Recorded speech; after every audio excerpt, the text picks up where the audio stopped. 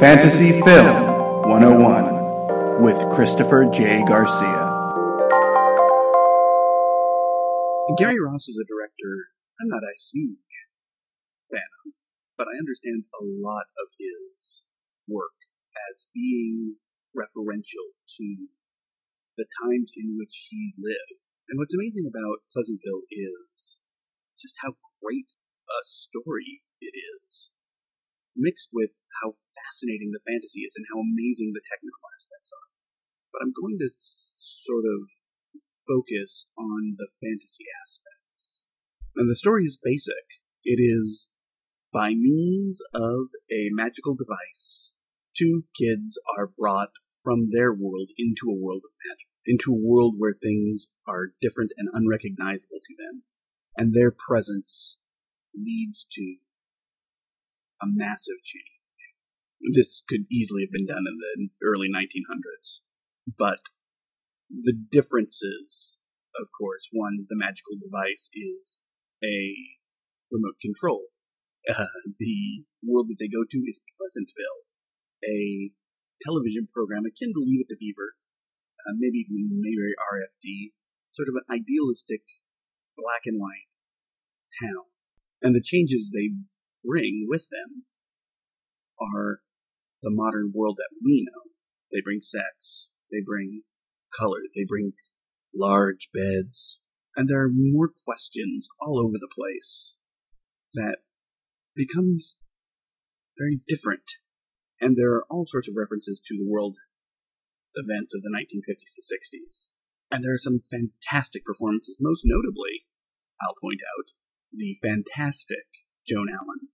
Joan Allen was easily at her best in this film, because he was, well, frankly, dope. She just killed it as Betty Parker, the mom of the Pleasantville mom who keeps Bud and Mary Sue, who are actually David and Jennifer from the real world, going. What's fascinating here is that the way that the film goes, you get it, they go to a black and white world, and as time goes, interactions, emotional interactions, which is an interesting point that I'll come back to, bring color to the world. And the process they use is phenomenal. Actually, they made it all black and they shot it color.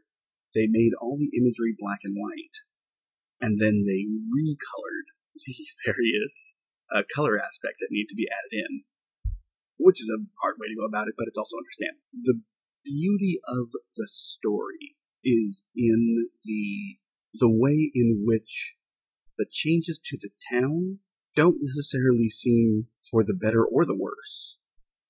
It seems for both. In a way, it's not the idealistic little town that it was when they started, but at the same time, it's not the stuffy and staid little town. And a reading of this film could very easily be that two monsters came from another world and destroyed the ideal that they had. That's a perfectly valid reading. I don't necessarily buy it, but I definitely see where it comes from.